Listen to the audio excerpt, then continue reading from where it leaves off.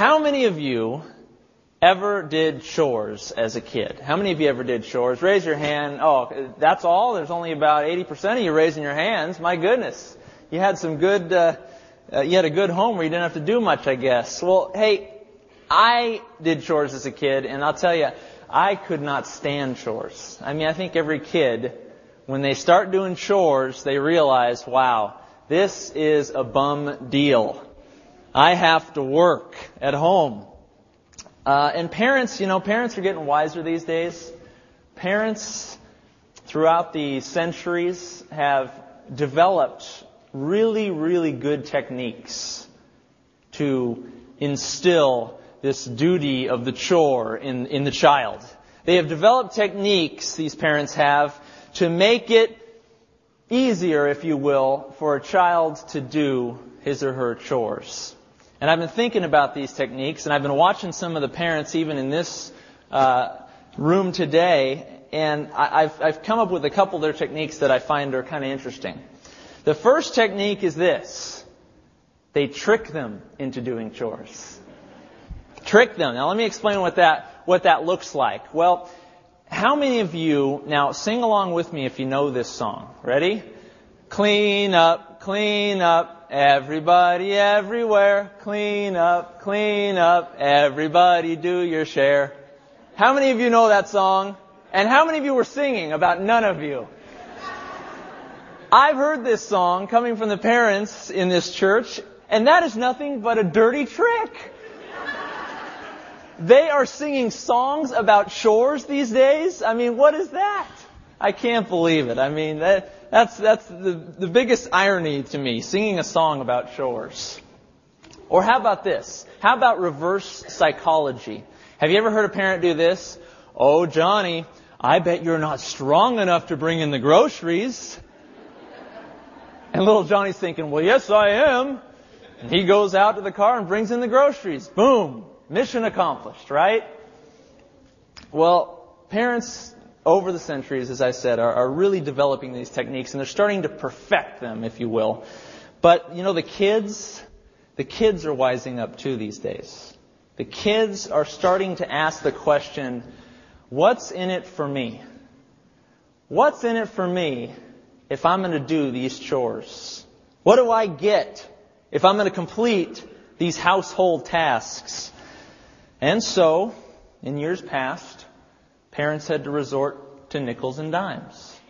And all of a sudden, little Johnny wouldn't mow the lawn unless there was a nickel in it for him. Or perhaps he wouldn't clean up his room unless his dad promised him a dime or a quarter. Well, as you know, the federal chore chairman in Washington has raised the chore rate. And, I was talking to Scott Eichley the other day. He said that Sierra wanted $50 to clean her room. I couldn't believe it. We couldn't believe how high the chore rates are going. But, we got a good laugh because his little Sam came in and offered $30 and he took it. He got $20 off. Oh, that's Sam, boy, always a businessman. What's in it for me? What do I get out of it? This is the same question that the Israelites are asking God in Malachi. They're saying, God, what am I going to get in return if I follow you? If I'm going to keep loving you, trusting you, and serving you, what am I going to get in return? And as we've been going through this series in Malachi, we found that the Israelites have not realized God's benefits toward them. The Israelites are unaware of God's blessing and God's favor toward them. They're already getting something in return. They just don't have eyes to see it. And today we're going to see how God desires to bless Israel, to give them what they want in the end, but only on the condition that they will return to Him and turn from their sins. If they want something out of it, they're going to have to turn from their wickedness. Now let's look at Malachi chapter 3. We're going to be in verse 7, and you should have a handout. I want to read through this whole text. There's a number of verses here, about 11 verses we're going to go through, but we're going to break it down. So hang in there. I'm going to read it once through for context to give you an idea of where we are here. So let's take a look. Malachi chapter 3, verse 7. We're picking up mid-sentence here. God is speaking through Malachi toward the Jews. He says, "Yet from the days of your fathers, you have gone away from my ordinances and have not kept them. Return to me, and I will return to you, says the Lord of hosts. But you said, in what way shall we return? Will a man rob God? Yet you have robbed me. But you say, in what way have we robbed you? In tithes and offerings? You are cursed with a curse, for you have robbed me, even this whole nation. Bring all the tithes into the storehouse, that there may be food in my house. And try me now in this, says the Lord of hosts, if I will not open for you the windows of heaven and pour out for you such blessing that there will be no room enough to receive it. And I will rebuke the devourer for your sakes, so that he will not destroy the fruit of the ground, nor shall the vine fail to bear fruit for you in the field, says the Lord of hosts.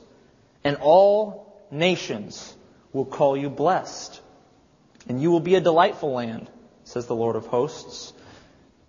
Your words have been harsh against me, says the Lord. Yet you say, what have we spoken against you? You have said, it is useless to serve God. What profit is it that we have kept His ordinance, and that we have walked as mourners before the Lord of hosts? So now we call the proud blessed, for those who do wickedness are raised up. They even tempt God and go free. But then those who feared the Lord spoke to one another, and the Lord listened and heard them. So a book of remembrance was written before Him for those who fear the Lord and who meditate on His name. They shall be mine, says the Lord of hosts, on the day that I make them my jewels. And I will spare them as a man spares his own son who serves him. Then you shall again discern between the righteous and the wicked, between one who serves God and one who does not serve God." Let's pray. Heavenly Father, I ask for your wisdom and your guidance as we study your word. Help us to draw from it meaning and purpose for our lives, that we might look upon this situation between God and Israel in the 5th century BC, and that we could extract from that principles that we could all learn from. Help us as we study together today. In Christ's name, amen. All right, let's look at verse 7. Let's narrow in. Let's get this started. Verse 7 at the very top. Here we go. Yet from the days of your fathers, you have gone away from my ordinances and have not kept them. Speaking to the Jews here. We've seen this throughout the book of Malachi. They have done terrible things before the Lord. Wickedness, sin, defiled offerings. The people are unrepentant in wickedness. But God says, return to me, and I will return to you, says the Lord of hosts. But you said, in what way shall we return? Okay, we see one word here highlighted 3 times. What's that word? Return. Okay, return. Now, when you see repetition like that, it really should ring a bell in your mind. You need to look at that word and you need to think, well, what is this word return? So I wanted to give you a quick understanding of the word return. In the Hebrew, the word is shuv. Shuv. And it's a very common word, and the definitions vary from returning from a location, like returning from a trip, to turning around, to repenting. It can be anywhere from return to repent. And in this case, we're probably looking at more of a turning of a repentance toward God. God is saying, if you will repent toward me, I will turn back to you. If you'll repent toward me, I will turn back to you. But then the Israelites come back with the question and they say, well, have we really turned away from you, God? In what way have we turned away? And this has been the mindset, the attitude, the sentiment underlying all of their questions in Malachi. They don't buy into what God is declaring about them. They don't believe that they're in sin. They're too stubborn and too callous to understand it. But God says, return, shuv, return to me, and I will turn to you. And yet the Jews say, how have we gone astray? So God's going to tell them. Pick it up in verse 8. How have we gone astray, God? God says, okay, here it is. I'm going to lay out one of the many items. He says this, will a man rob God? In verse 8. Will a man rob God? Yet you have robbed me. But you say, in what way have we robbed you? In tithes and in offerings. You are cursed with a curse, for you have robbed me, even this whole nation. What had Israel done? Israel had robbed God of tithes and offerings. They had formerly been faithful to God, but had now determined that the sacrifices, the tithes, the money that they were giving God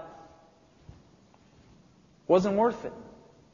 There was no return, at least in their eyes. All of this sacrifice, all of these tithes, all of these grain offerings that we give to your house, God, we haven't seen anything in return.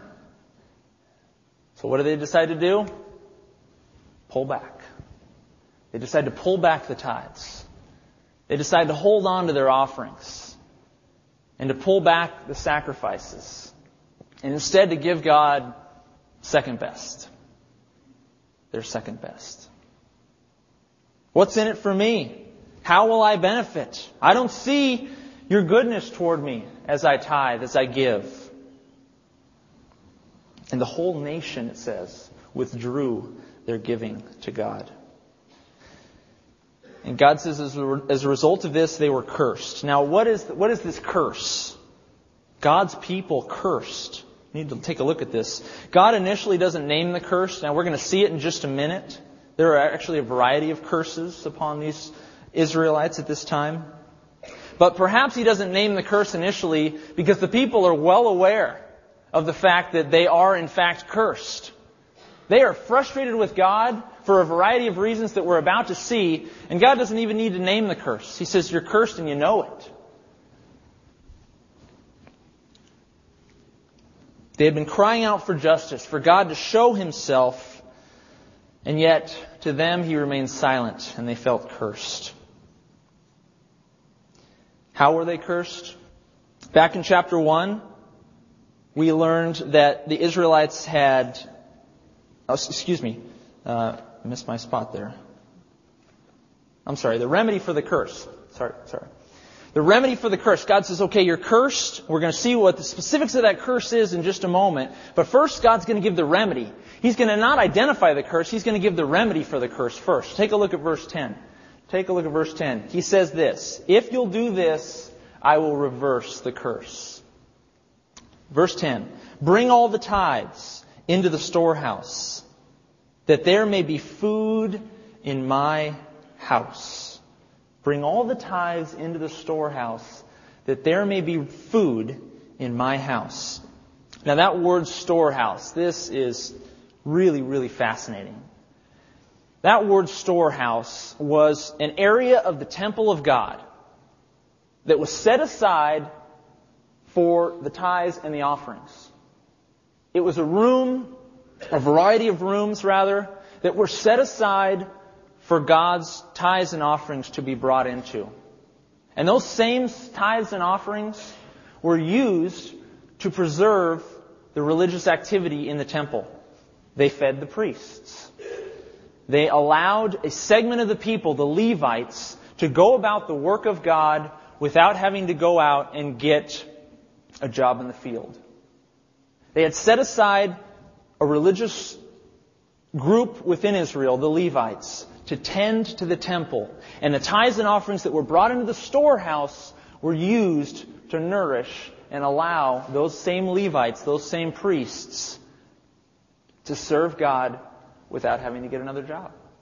Much like we do today with our pastors. We pay pastors today so that they can concentrate on the work of the ministry and so that they can feed us, so they can teach us and counsel us and give 110% to the business of the church. And that's what's going on here in Israel in the 5th century BC. The storehouse was used to tend to the Levites, the priests. However, in Nehemiah, the book of Nehemiah was written probably just prior to Malachi. So we're looking at the same time frame, right around 450 BC. And in the book of Nehemiah, they say something about this storehouse, this storeroom of God in the temple. Take a look at what it says about the storehouse. Nehemiah chapter 13. It says this: Eliashab the priest, he was actually the high priest of Israel. Eliashab the priest, having authority over the storerooms of the house of our God, was allied with Tobiah. Now Tobiah was a pagan Ammonite bureaucrat. He was a politician that was not a Jew and was really hindering the Jews from building the temple, from building the walls. And look what happens. Eliashab was allied with Tobiah, and he had prepared a large room for him, where previously they had stored, look at this, the grain offerings, the frankincense, the articles, the tithes of grain, the new wine, and the oil. He put a room up for him where God's tithes and offerings were to be. And I, Nehemiah, having come back from Jerusalem and discovering this, look what he says. He says, and I also realized that the portions set aside for the Levites and the singers and the priests were what? Were not given to them. Each of them had gone back to his own field. That's what's going on. That's what's going on in Malachi. The storehouse of God, where the tithes and offerings are, is so empty that they can put a pagan bureaucrat up to live in that same room. The storehouses of God are so empty in the 5th century BC that they can house pagan politicians in those same storerooms. So few tithes and offerings were coming into God's house. And as a result, the priests, the Levites, had to go out and work in the fields, which meant the ministry of the temple was going to suffer. Now, I don't know about you, but if Pastor Arch had to go out and become a used car salesman, that would cause me to write a check to the church right away. You know, I mean, these priests are designed to work in the church, designed to work in the temple.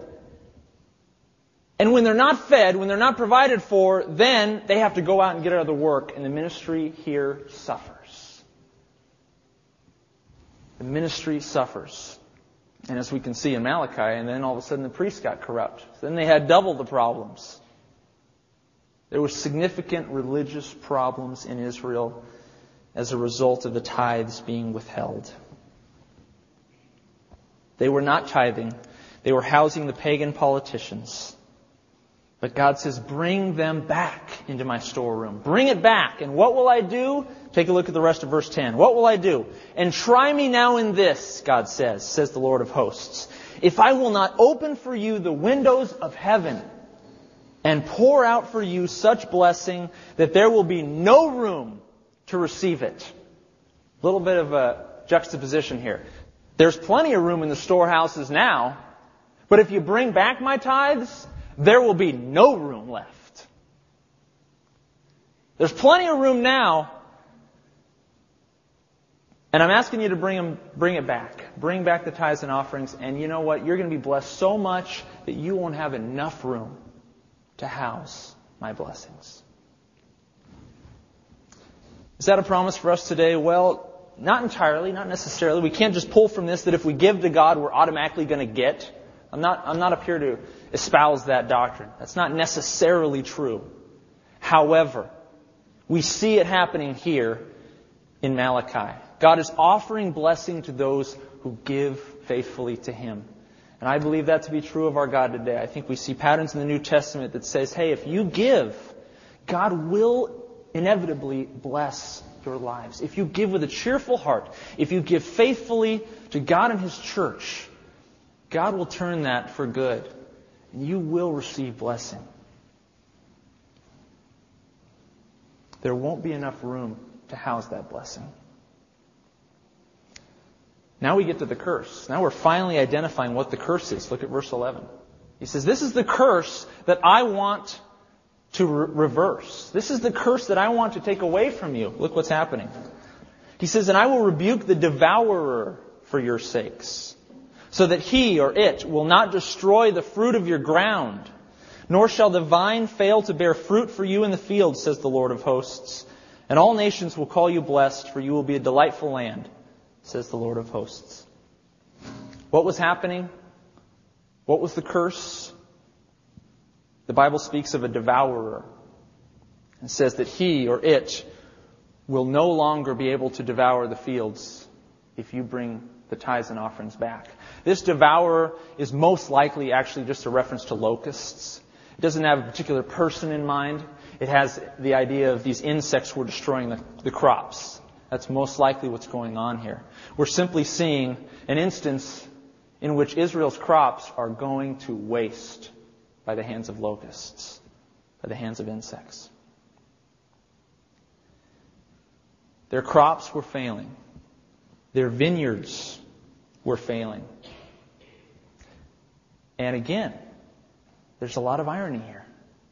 The same crops, the same vineyards that the Jews were holding back from God, that they were pulling back on their tithes and offerings out of their crops and vineyards, those same basic things, their food, as they pulled back, God says, I'm pulling it back too then.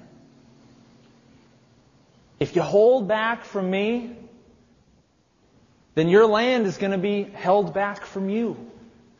You pull back on the crops and the wine, I'm going to pull back on your crops and your wine. The locusts were devouring what they had. And in that case, it was their food. It was their livelihood. It was the very basis and foundation of their society. They had to eat. They had to eat. And they weren't getting good harvests.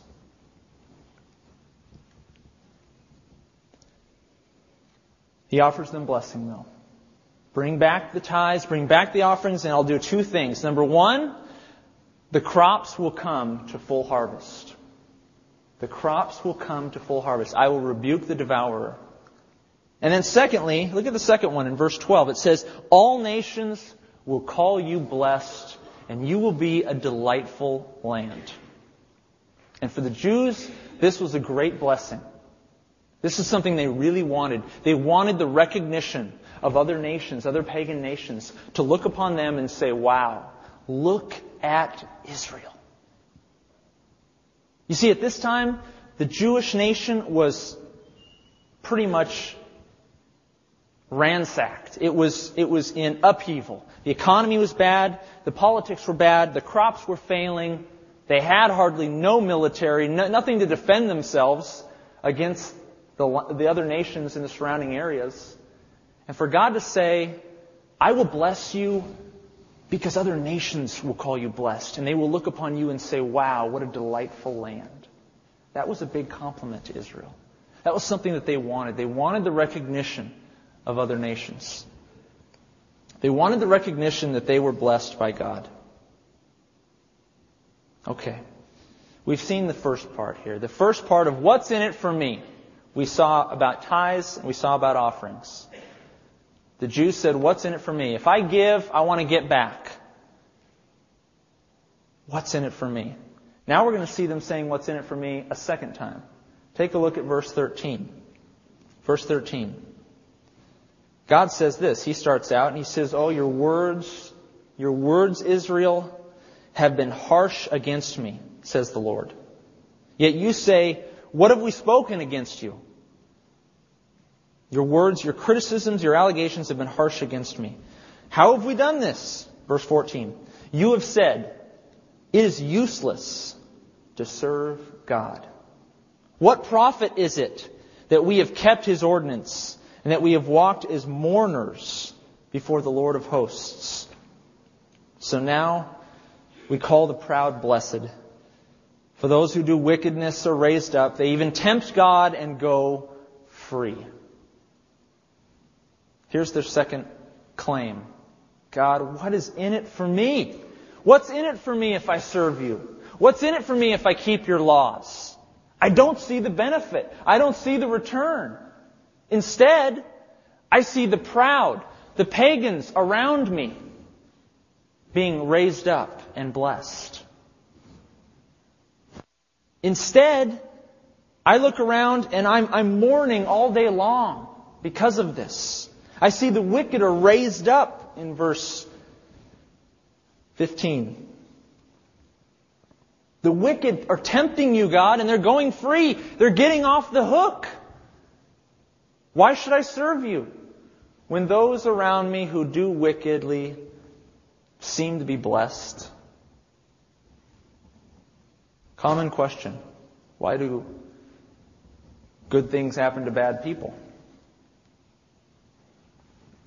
Profit. The word profit there. And I think we centered in on it. What profit is it? That word profit, we actually had a scripture reading today in Psalm 119:36. That word profit has to do with selfish gain. It's about me. It's about what I want, my profit. The Jews were saying, I want something back for me. What's in it for me? And I want to follow a rabbit trail here for a minute. I want to veer off the course. This is related, but it's something that's near and dear to my heart that I want to address about this idea of selfish gain and of asking God what's in it for me. I've been thinking a lot about need-based relationships with God. What I mean by need-based relationships with God is to say, a person, and some of us have done this, and some of us still do this, and I still do this from time to time. Sometimes a person gets to that point in their life where they're saying, God, if you don't meet my needs, I'm just going to turn my back on you. If you don't take care of this request, or meet this need, or fill this void, then I'm not going to serve you. I'm not going to give. I'm going to take back what I was giving to you. This idea of God filling our needs, filling our voids, being at our beck and call, if you will.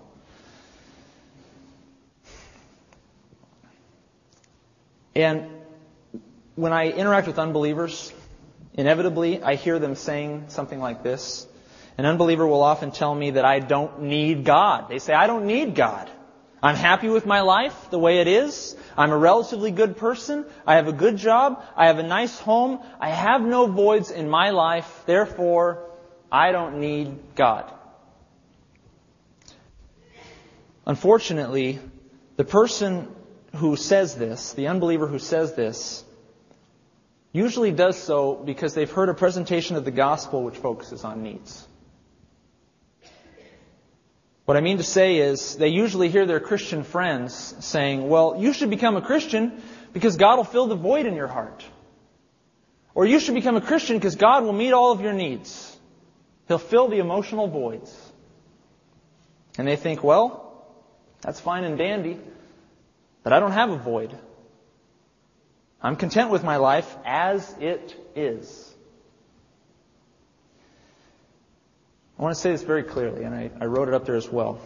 We have a serious problem when we present God to unbelievers as merely one who meets emotional and physical needs. When we present God as merely an emotional or physical benefit to the unbeliever, that leaves room for the unbeliever to say, well, thanks, but no thanks. I'm already happy with my life the way it is. When we present God and we evangelize others And our primary technique is to tell them over and over again how God can fill the void. That leaves room for them to say, well, thank you, but I don't have a void today. I've come to realize that we cannot merely present God as a filler of voids. God is much more than that. We must present God as the truth. As the truth. When we say to an unbeliever that the God of the Bible is the true God of the Bible, and that is why you should believe in Him and in His Son, Jesus Christ, they don't have room to say, well, thanks, but that doesn't fill my need. No. We made a truth claim right there. We said, this is true. The God of the Bible is the true God. And what does that do? That compels the unbeliever to look upon that statement and to say, okay, I believe that, or no, I'm going to say that that's a false statement about God. That compels them to make a decision, rather than shy away and say, well, I don't have any voids. I don't have any needs.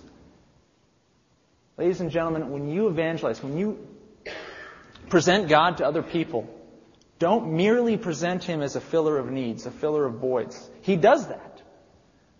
But also present Him as the truth. You should believe in Him because it's true. Period.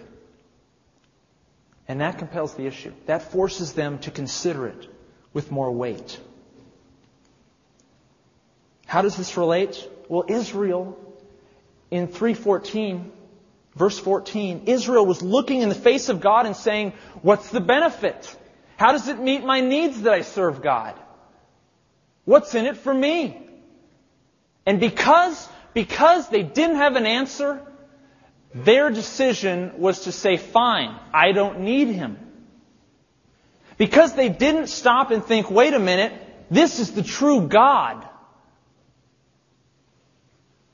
Because they didn't consider Him to be the truth and not just a filler of needs, they walked away from Him.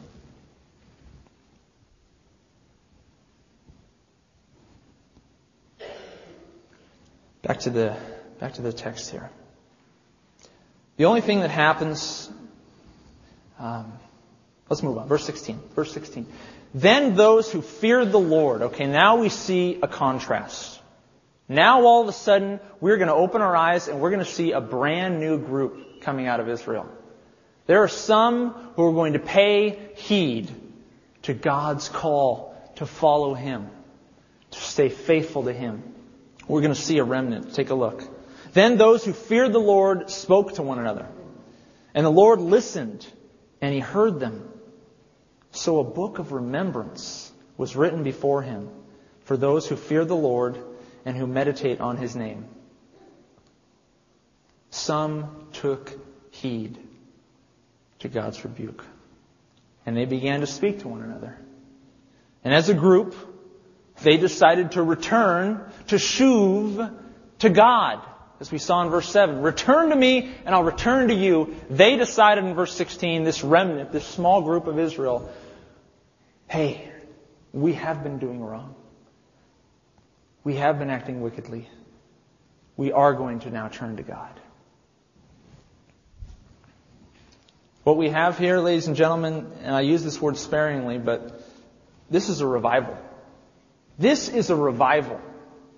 I don't know if you've ever been to a revival of sorts in a big white tent, as Billy Graham used to go around the country and do those things. But this is a moment in time in which you can underline in your Bible, here is a revival within Israel.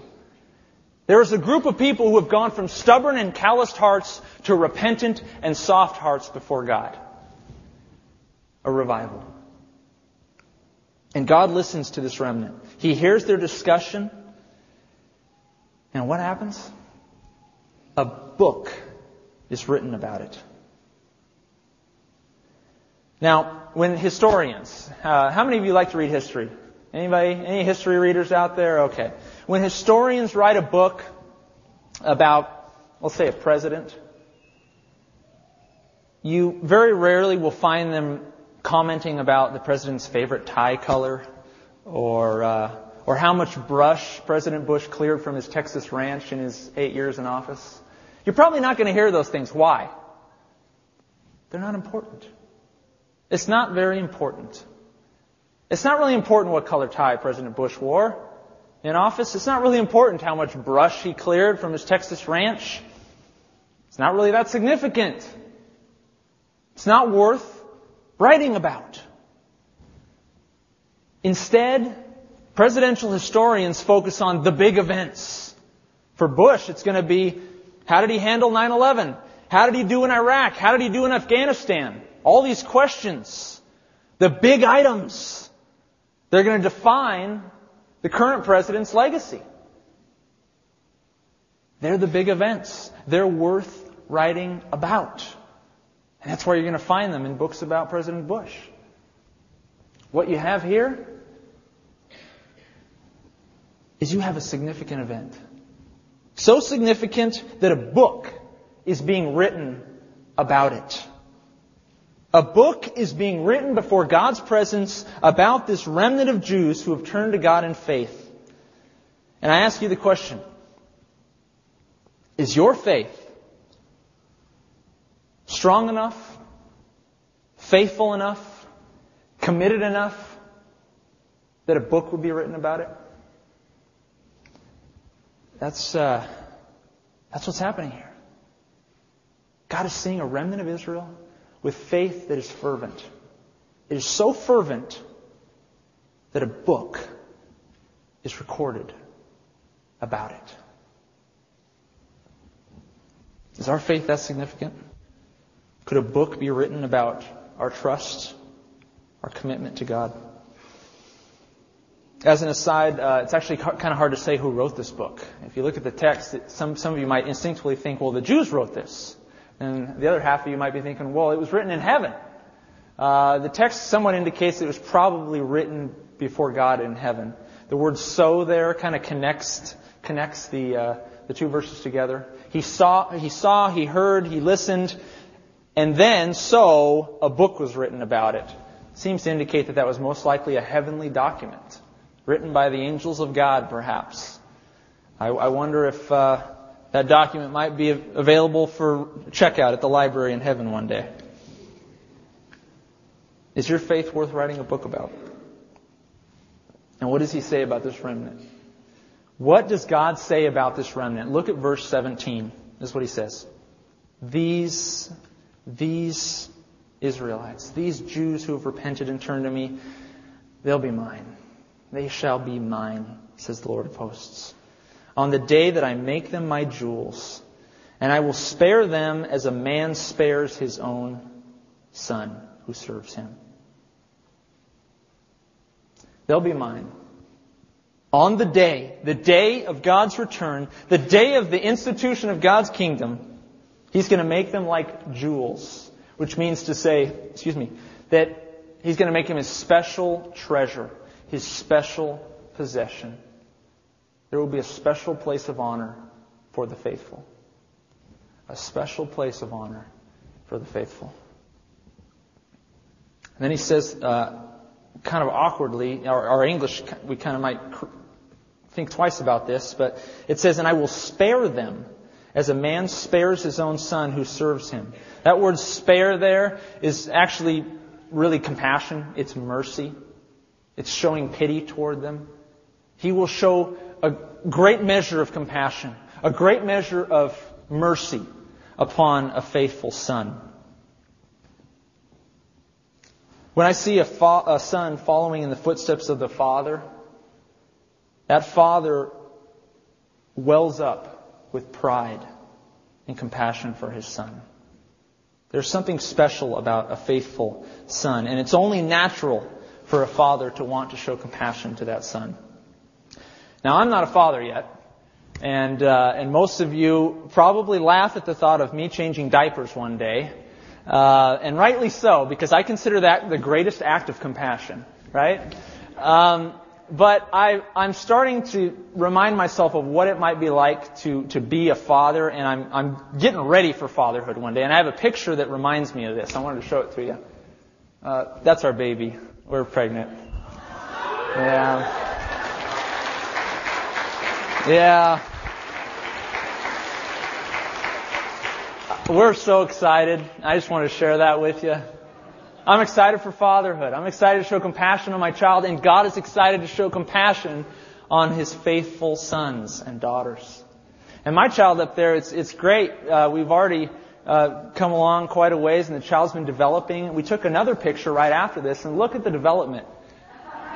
It's unbelievable.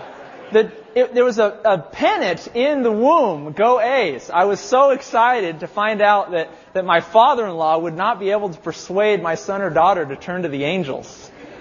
It's just exciting to see that. But let's finish up. Last verse, verse 18.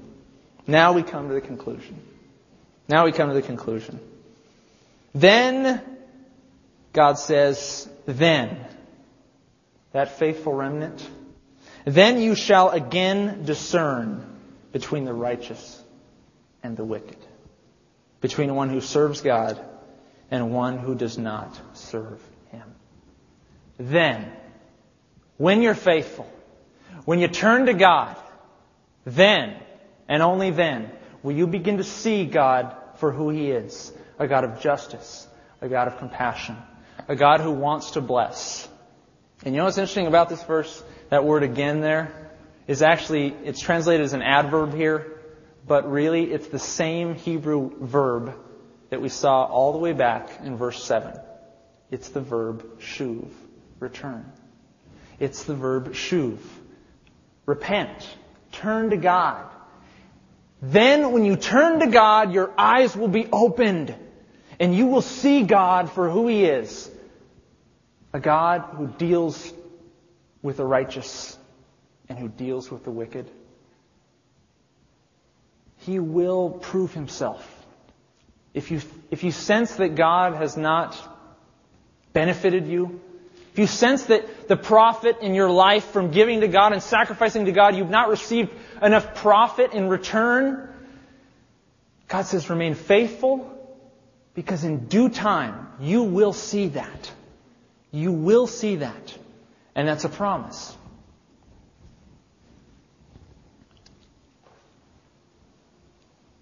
If the righteous remnant who repents and turns back to God, if they do this, they will have their questions answered about God's justice. I want to look at some application. What can we pull from this? I want to note 3 things that we can pull from this final look into Malachi here.